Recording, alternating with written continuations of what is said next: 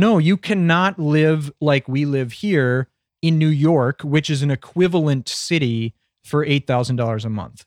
When we were in New York recently, the apartment we were staying in was a small studio, and it was like $4,200 or $4,400 a month. Nothing near the type of service or quality that we would get in Bangkok for much less. Hey, podcast listener, even if you are alone in your entrepreneurial journey, know that today, right now in your earbuds, you are joined by thousands of entrepreneurs from all around the globe seeking to grow better, more profitable, location-independent businesses. If you'd like to learn more about what we do and download our entire back catalog, check out tropicalmba.com.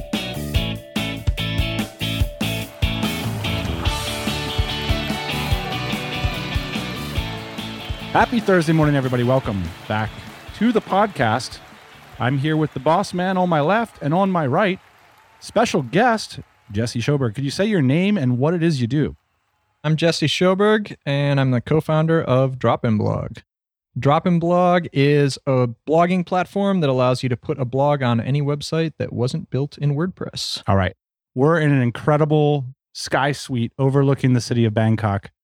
Jesse, we're here because you're at an amazing moment in your life. As we speak, you're going viral. There was a CNBC post entitled, "This digital nomad left the US for Bangkok and lives on $8,000 per month." When I got to Bangkok for the first time, it just had that pulse. You've got this kind of street level city, which is your food vendors and your people running to work and taxis and motorbikes. There's a real energy on the street. And then there's also sort of this sky city that's happening in these skyscrapers that is fancy rooftop bars and restaurants, as well as interesting working spaces and malls. So you have the contrast of everything from the fancy Chanel store to the 20-cent pork on a stick skewer being grilled on the street. In this incredible article, you reveal your CEO salary from this amazing company you've built, which is quite a few ducats, and you show what you're achieving in terms of the results that you can get in a city like Bangkok. When I'm back in Austin, Texas, Jesse, I can regularly spend $8,000 a month, and I'll tell you what, I am not getting anything close to what you are showing in this video. So the first question is, how many people do you estimate have seen or read this article? Based on what we've seen and the feedback that's come, definitely in the millions, maybe 10 million. It's kind of around that range is what it feels like. So it's been a ride the last little bit here. How has your life changed? Mainly getting a lot of like outreach from random people. And then here in Bangkok, getting recognized a little bit, and just a lot of people from our community as well reaching out, and a lot of people from normal life that want to live a life like ours reaching out as well to kind of say, how did you get started here? How does that work? So mostly pretty positive reactions, a lot of people feeling inspired by it, which has been a pretty cool feeling to be able to empower people a little bit that way. How did this come to be? Did you reach out to them? Did they reach out to you? The last year, we've been trying to do some outreach to put my story / Drop-In Blog story, same, in top level media, tier 1 stuff, in an effort to build a moat for our company. So what do you mean by build a moat? Because a lot of people have questioned your motivations. Sure. Yeah. I mean, the fact that a lot of people just think it's like a vanity play so that I can feel good about myself or something. Well, because you do look cool. The general idea is that as Drop-In Blog grows, we're starting to get some people kind of knocking on our door, talking about competition. And anytime that you have a good idea, competition comes, right? And we've had a couple people like give it a run, but it's hard. But, of course, people are going to try, and big competition may come, big VC competition might come. We know that that's going to come. That's right. What happens. Like, it's no offense to the listeners of the show, but you're not worried about the TMBA listener. You're worried about a big tech company that already has CMSs or something, right? Yeah. And, has like $50 million they want to throw at it this year with like lots of marketers and whatever, this kind of thing, right? So what our goal is to make sure that we solidify ourselves as the original and as the leader and as the like obvious choice. So we're starting to do a lot of white label with large companies and when they come looking for solutions like ours, we want them to, when they do their research, to make it clear that we're the leader. So our goal over the last year was to get placements in things like Entrepreneur and Forbes and any other like of these top tier ones. And we were quite successful. And this CNBC one kind of hit a little different than some of the other ones and went really viral in a different way, but it got us a lot of press. And also there was a bunch of ripple effect press that I got from it, that where other people reached out, wanted to have me on their podcasts or their radio shows or whatever. Or the nightly news. Yeah, or the nightly news. Often the case, what you try to become famous for is not what you actually become famous for. Well, that's an interesting theme here that I want to pick out, which is I'm curious about the other ones that didn't go viral. Because, you know, if Ian comes to me and says, let's go viral with our company so we can build a moat and so we can get these juicy backlinks and all this stuff, I'm going to go out and like try to get the company to go viral. But I'm guessing it's a lot easier to go viral as an individual. Well, that was kind of the reason why we kind of put myself as the figurehead of the marketing of our company, because the fact that I've been a nomad for 14 years or something is quite interesting from a normal media perspective. And especially now with remote work becoming a big topic these days. And so that's something that you can pitch. But then, of course, the goal is then when you search Drop and Blog, then you find out that I'm the founder, then all these things kind of come up. And then that creates some social proof when you see, oh, well, we've been written up in all of these publications, and it kind of adds up in your mind. And so then if you're a tech company that's playing at a higher game than we are, or you're maybe thinking of acquiring us someday, or these kind of things, you know, it creates some validation that we're not some guy in his basement that started up 2 weeks ago, and that you're worried about how are we storing your data and did we do a good job? Which is important because there's this idea that when a company reaches a certain level that you can put all your blog content on them, or you can put your financial data into them, or you can trust them with whatever, your photos, for example. We already had like a normal backlink plan, and we already have our normal content marketing plan and these kind of things. But we thought, as competition comes in, what can we do that's not repeatable?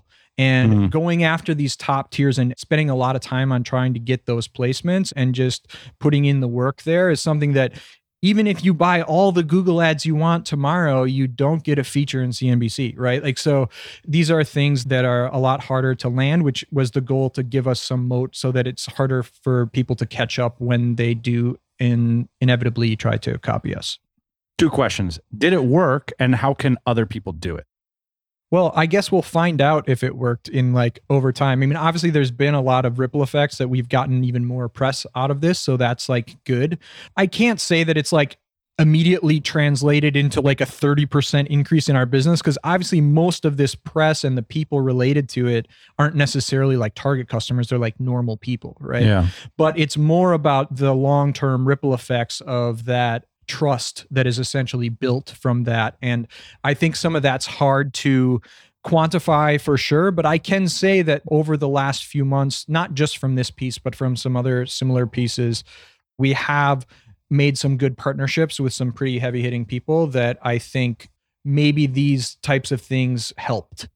Hey, to be fair, the amount of work that it is to land these kind of placements is a lot of work. And it does show that we're doing something, because if you're going to waste the time and effort to do that, obviously, like, you know, you should be probably working on your product or your marketing. And we are in a stable place with a lot of that. So this was like the next big thing that we could go after that we thought would be harder to duplicate, essentially. Did you hire an agency to do this, or? Yeah, we worked with a couple different freelancers that helped us with just the outreach, we'll say. Because that's kind of anytime you want to do any media placement, you know. What was your cost in terms of time and dollars that you invested into this project? I mean, it's been over a year of stuff. And I guess I don't have like a fixed cost because other tasks involved with some of the team that I was using for that. So I can't throw a quick, you know, number on that. But definitely like thousands and thousands, like, you know, 10,000, maybe. Also, again, we're talking about lots of marketing and different types of outreach. So yeah, but we could say possibly into the 5 figures. Yeah. Got it. I want to ask you about some of the responses, but first, any downsides? When Ian and I both saw the article come out, we kind of felt concerned, because it's weird when you see someone you care for like being presented publicly. You know what I mean? You don't want bad things to happen. Like, and I guess maybe that's just like a representation of the cynical way I think about media. But when I see your face up there, first off, I was like, that's badass. And then second off, I'm like, I hope he's going to be okay. Yeah, I was nervous as well. Because a few of the other things that we did, whatever, like if I'm in some random entrepreneur article and they quote me or something, sure, some people see that and notice it, but it's not, this like actually went. So there was like a couple weeks where I was definitely on my toes a little bit and kind of thinking, we got to make sure that we don't screw this up and, see if there's any like damage control that needs to be done. And a lot of the same questions, I guess, popped up, that things that maybe got edited out or not covered in the video or the article. And I did a Twitter thread that kind of like, I just basically like answered all the questions because like a lot of people kept asking the same things or were confused about stuff. And some people just wanted clarifications. I mean, there was a little bit of negative energy from a couple different groups, but honestly, like it was mostly quite positive. I feel like pretty lucky that like I kind of like had my 15 minutes and it wasn't like too dramatic and it was mostly like pretty positive. So yeah, I'll read some of the top YouTube comments. What? Making $230K and living in a place with a lower cost of living in the United States and liking it? I'm shocked. To those who say he's spending too much, not all digital nomads are poor. This guy's a high earner. And by spending a few thousand, he's living a lifestyle that would typically be accessible only to multi-millionaires in the US and Europe. That is a theme of this show. And then someone weighs in to say, basically, for anybody who's deterred by how much Jesse makes, it's actually much more accessible. You don't need to make that much to live in Bangkok. These responses and responses like, hey, how do you do it, man? They're pretty stock. What are some of the more surprising responses you've had? The surprising / kind of negative one is there's a lot of people that were like, oh, for $8,000 a month, you can live anywhere like that. And it's like, clearly none of these people have lived, quote, anywhere. And, you just like a city that hits like Bangkok is very expensive to live at the top tier, right? And so that's kind of the theme that I feel like a lot of people missed. And it's like, no, you cannot live like we live here in New York, which is an equivalent city, for $8,000 a month. When we were in New York recently, the apartment we were staying in was a small studio and it was like $4,200 or $4,400 a month. Nothing near the type of service or quality that we would get in Bangkok for much less, right? And this is like kind of at trying to really, if we're truly comparing apples to apples, right? So there was a lot of that. And then the people that actually live in New York going like, no, actually, like if you want to live well here, it's like 20, 30 grand a month. Yeah. And so a little bit there. And then of course, something I wouldn't say super surprising, but a lot of expats that are like, oh, well, of course you can live here for like $500 a month. And I can't believe you spend that on rent or whatever. And, you should be saving, et cetera, which I guess is a different topic. A lot of people seem to miss the salary versus the spend differential. Like, oh, well, if you're making 8,000, it's like, well, no, like that's still like, we still have a lot of margin there. So, right. Same people who are perfectly happy to spend 110% of their income give you crap for spending a fraction of yours. Or buy that Ford Excursion for $60,000 with a 5% loan, and the car's worth like $20,000 2 years later, right? Well, part of the reason, Jesse, I wanted to have you on is, first off, fascinated by the story. It's like timely and topical in our space, which we don't cover a lot of things like that. And Ian and I did an initial reaction to it on the pod, and I left out something about that reaction you just mentioned, which we're going to call spend shaming. And I'll just pull up a tweet here. Basically, Nomadic Matt, who is a really big influential travel blogger, shared the story like on Twitter with some of his friends, all of people that I have followed online for many years. They're Asia-based expats for the most part. And basically the tag was 4 years shaking my head, SMH pleasure, and linked to this. And then Peter Levels retweeted with comment, imagine being triggered by foreigners actually spending money in the local economy and not backpacking on $10 a day like it's 2005. And then there was like a big debate about this. And then Nomadic Matt and Levels.io both said that they're big fans of each other and they made up and it wasn't a drama. But I'm not here for the drama, but we can talk about that if you want. I'm here for the concepts. Here's like one interpretation of this Twitter thing, which is I too went backpacking in Asia in 2001 and it changed my life. And meeting backpackers changed my life. And it's a culture, it's a tribe. And there's a strong ethos in this original gangster community that finding ways to spend less in places like Thailand was in fact the game itself. Why? Because both crowds, these retired expats and the backpackers, are on fixed income. The retiree doesn't want to outlive their money, which is a real concern, and the backpacker wants to extend their adventure. But also there's a gamesmanship and a signaling to it, which is that one of the best ways to demonstrate you know the game is to find a way to pay local prices. I understand Thailand, therefore I pay what a Thai would pay. Finally, and perhaps most importantly, people on a fixed income, the traditional crowd here in countries like Thailand, are motivated to keep the costs low because of the prior points. And so they'll identify people like Jesse to spend shame because they're worried about the prices getting drived up. But what you've demonstrated and why I'm so passionate about it, Jesse, is I'm in your mold. Like I was one of the first folks in this region with like completely mobile income that was beyond the regional income. And I remember marveling at it and hearing these conversations, this tribe talk about the one-upsmanship, the spend shaming, the ability to know the country, all being related to keeping your costs low. And now you're here and you're basically like, dagaff, like completely new paradigm. What do you make of this Twitter exchange and how did it affect you when you read it?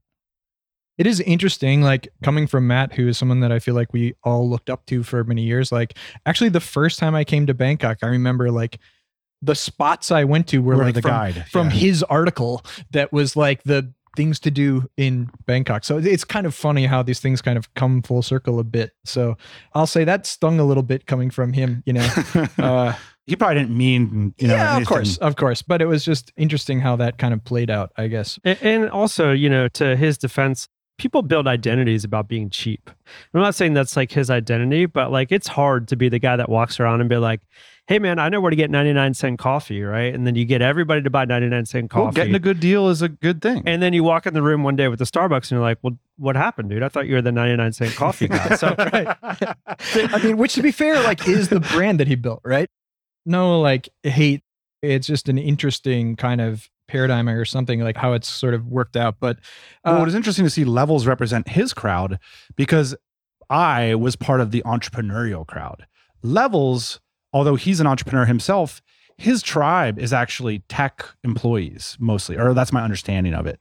And so when they went abroad, they had great salaries. And so they're part of this new paradigm that we represent, which is I wrote it down here to say, now fully remote world-class incomes care less about places like Thailand as a cost platform and more as a value platform. Yeah, and I think that's really important. And that's something that I kind of learned also, like looking through the Thai comments versus the American or Western, we'll say, comments about all of this, is that people in the West, they think of Thailand as just like cheap place that's like kind of crappy that, oh, but at least it's cheap. So like I'm excited about it and it's all like an adventure. But it's like, no, this is a very developed country that has all levels of everything, just like every country. In the US, like you can live in a small town where things are kind of crappy and it's cheap. And you can also like live in New York where it's expensive and they have all the things. And people forget that about not just here, but all of the countries, right?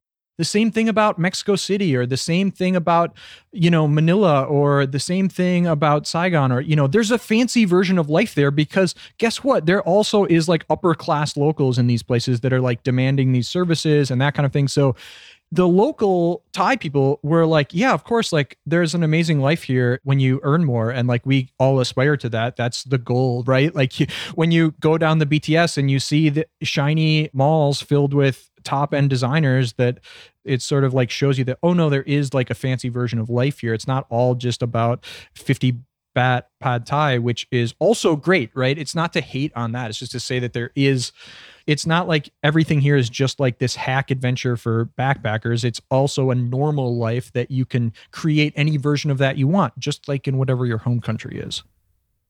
The landscape too of Bangkok has changed dramatically in the last 115 years in terms of like the level of service that's being demonstrated. Like you can have a very high-end experience. And like you said, this can be for people that are wealthy, that are locals, but also, by the way, like you're from America, right? And now you live in Bangkok.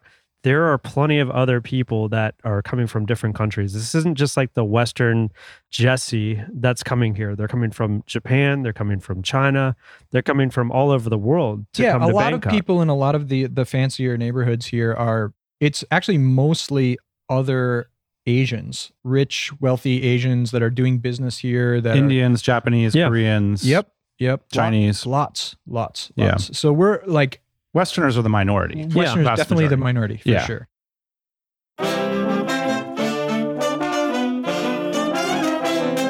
As founders of remote companies, we all face hiring challenges, like hiring today instead of next week or next quarter, scaling our teams quickly, and even just defining what we want in a candidate, where to find them, how much to pay them, and how to recruit them. There's a lot of questions. Hiring's complicated, but it doesn't need to be with remotefirstrecruiting.com. It's a service from our team where we help founders like you solve these hiring hangups. Even if you're not hiring today, you got to take advantage of our 15-minute free strategy call. It's with our senior recruiter, Greg Valentine. He's not a sales guy. He's a senior recruiter, industry expert, and he's helped place hundreds of remote candidates in companies just like yours. He can discuss with you the patterns we're seeing in the marketplace, share with you case studies, and talk about how you can build a rock-solid hiring strategy. Hiring doesn't need to be hard. Let our team do the heavy lifting. TMBA listeners, take advantage of this strategy call. It's a simple way to grow a better business. So head on over to our site, remotefirstrecruiting.com, where we believe hiring the right talent is the best way to grow a great remote business. Schedule a call with our team today at remotefirstrecruiting.com.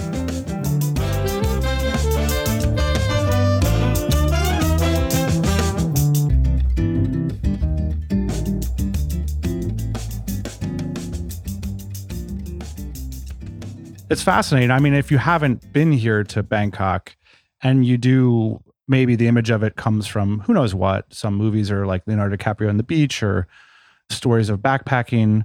You come here and you get Gucci quick, man. This place is popping off. This is a global, world-class city. I think the idea of like searching for value though, Jesse, which is essentially what it feels like you're doing, is like you found an enormous value here in Bangkok for the amount of income that you're making, meaning your dollar really stretches far here and you appreciate the lifestyle, you participate in it. You know, it's not so different than a Californian moving to Austin, Texas, which we're experiencing there, Dan, right now. It's like they move in, they're like, oh, this place is cheap, $1 million for a house, amazing. It's the same thing, right? And if you're a local Austinite, you throw your hands up and say, I can't believe it. You know, I worked my whole life to afford this house and now I can't even afford it. But I'll say this, like one of the interesting things I think about that response, which is happening in Austin right now, is the Thai response. And it seems like from what you were telling me was like the local response has been actually really positive.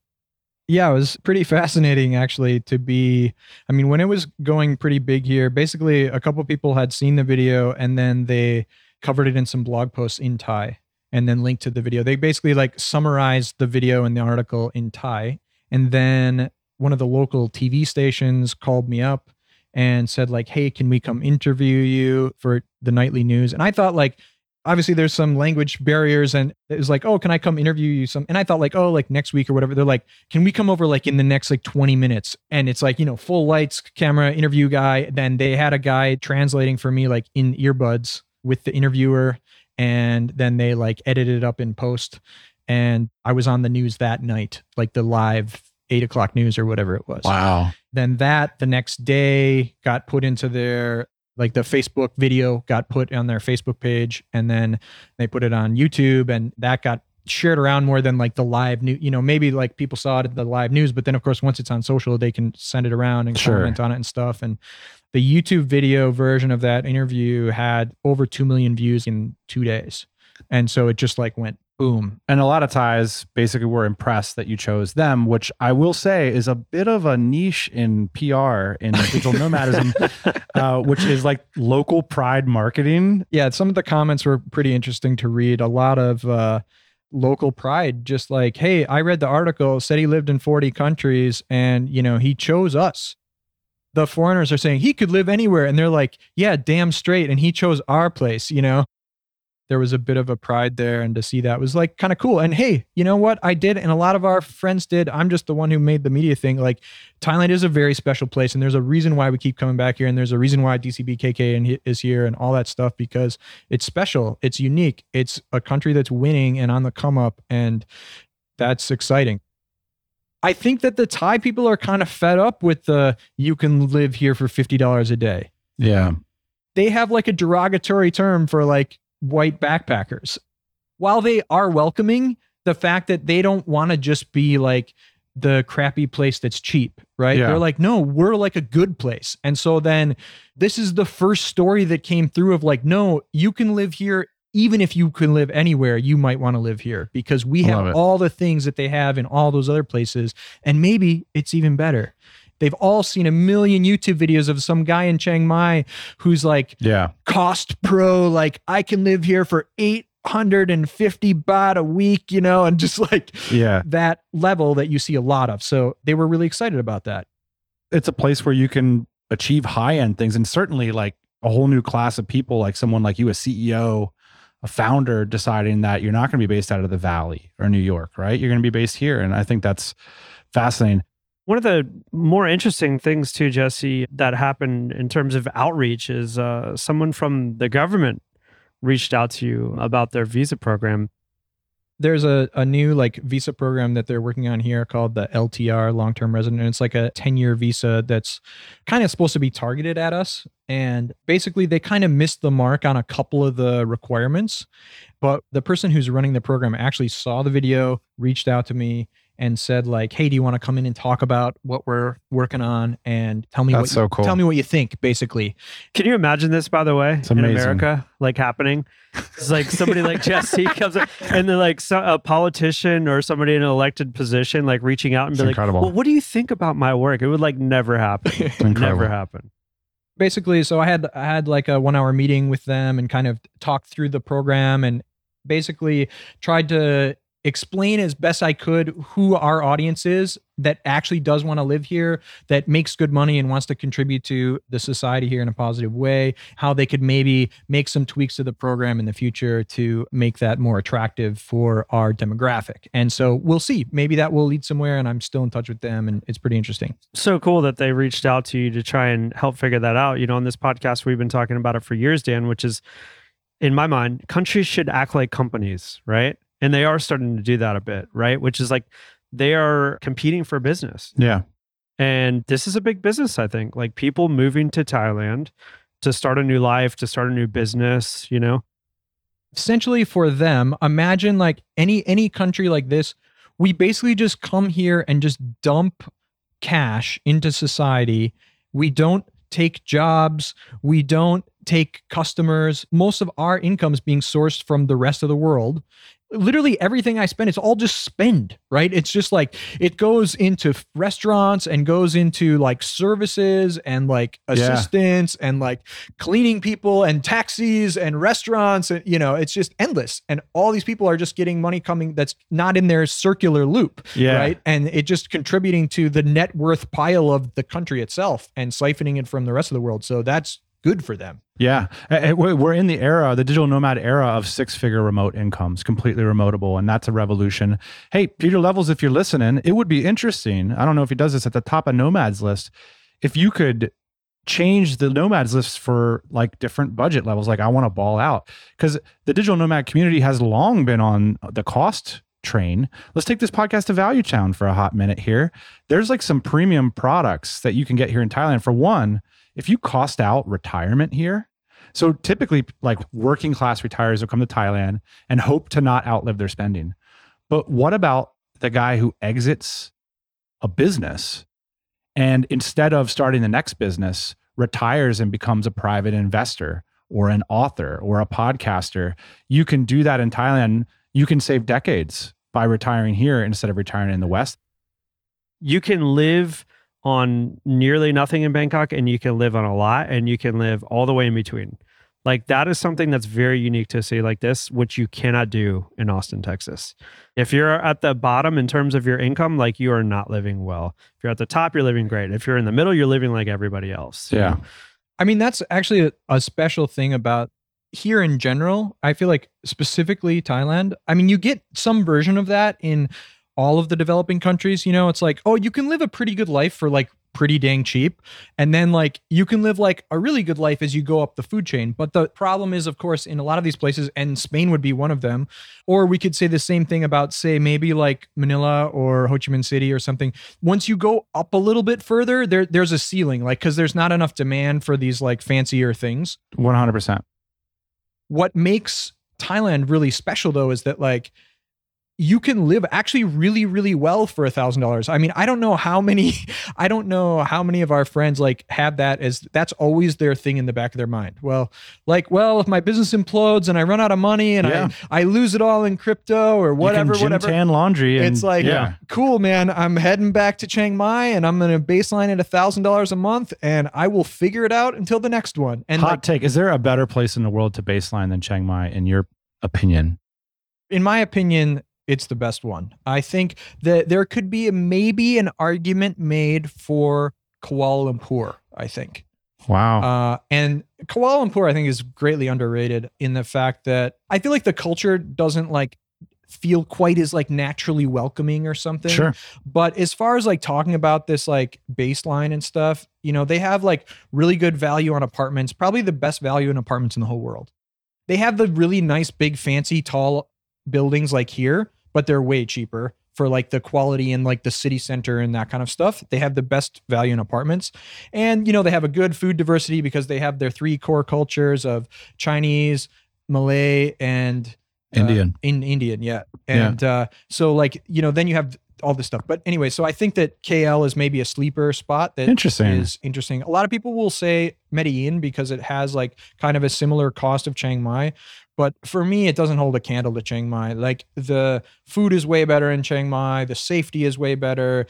The access to goods is better. That's the other thing you get in Thailand where it just crushes. You have access to goods. Like a lot of people, when they say they don't want to leave the US, they're like, oh, Amazon, blah, blah, blah, blah, blah, blah, blah, which I get. You want to like, you know, something pops into your head and you're like, you know what? I decided that I want a little stand to hang my headphones on, you know, one of those things. And you have that idea at 2 a.m. and then you jump on Amazon and then you find the best one with the best ratings and then you have it shipped to you tomorrow. Yeah. Well, you can do that on Lazada here and there's less margins because all that stuff's coming from China anyways. Right. And here now, different than like 5 years ago, they basically have all the same stuff is on Lazada, but you're getting it at the real prices. So anyways, you have that access to goods, which is another thing that I think people fear about in a lot of developing countries like Bali, for example, which a lot of people like living there and I do too, but like the access to goods is nothing like here. Like here you have everything.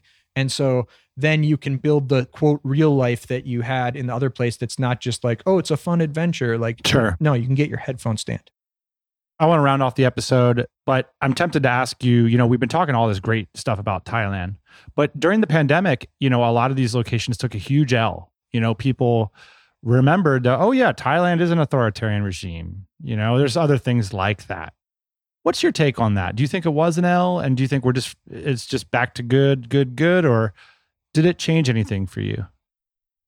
Well, I think on that note, as a nomad, I think it did solidify that options are good. As us, that's one of the leverages that we have is, you know, we can be in other places, but also maybe the idea of like, maybe not the worst idea to consider some of this old flag theory stuff that maybe is actually starting to matter. And so it's like, hey, maybe having a couple residencies wouldn't be the worst idea. Maybe considering places that you could actually call home in case things do change, because you're right. Politics change, you know, weather patterns change. When, you know, things like the pandemic come and like borders close and, you know, we didn't think that could happen. And now we see like, oh, it can happen. So having some options there, I think is good. I do think Thailand fared very well. They let people stay the whole time. You know, people were allowed to do extensions. They did close their borders for a little bit, but this is one of the places that I feel like when people start talking about the in case sort of places, I think Vietnam, Thailand, Mexico, I think are some of my favorite places for that because they can self-sustain. They can close their doors and they've got enough labor, they've got enough land, they've got enough resources. They can self-sustain. They can have great food, great stuff, and they don't need to rely on the outside where, you know, you got somewhere that is all relying on imports, Like Singapore. you've got a problem, you Yeah. know? And then, you know, maybe when they need the money, maybe Vietnam's really excited to like send you all their chicken, you know, but when push comes to shove and the borders are closed and we're worried about the next war or something, guess who's not getting chicken, you know? and I think that, you know, that's something to think about when we zoom out on the benefits of being a nomad and the potential future and hedges, et cetera. Cool. Any more questions to round it out? Here's for hoping that a top tier media company reaches out after this podcast. Not holding my breath, but it could happen, and we could all be famous together. Thanks, Jesse. All right. Thanks, guys. Hey, thanks for listening to the Tropical MBA podcast. You can go to tropicalmba.com, get access to hundreds of back episodes and all kinds of other goodies. Load up your iPod. That is the cheapest way to fly business class on your next international flight. We will see you next Thursday morning, 8 a.m. Eastern Standard Time.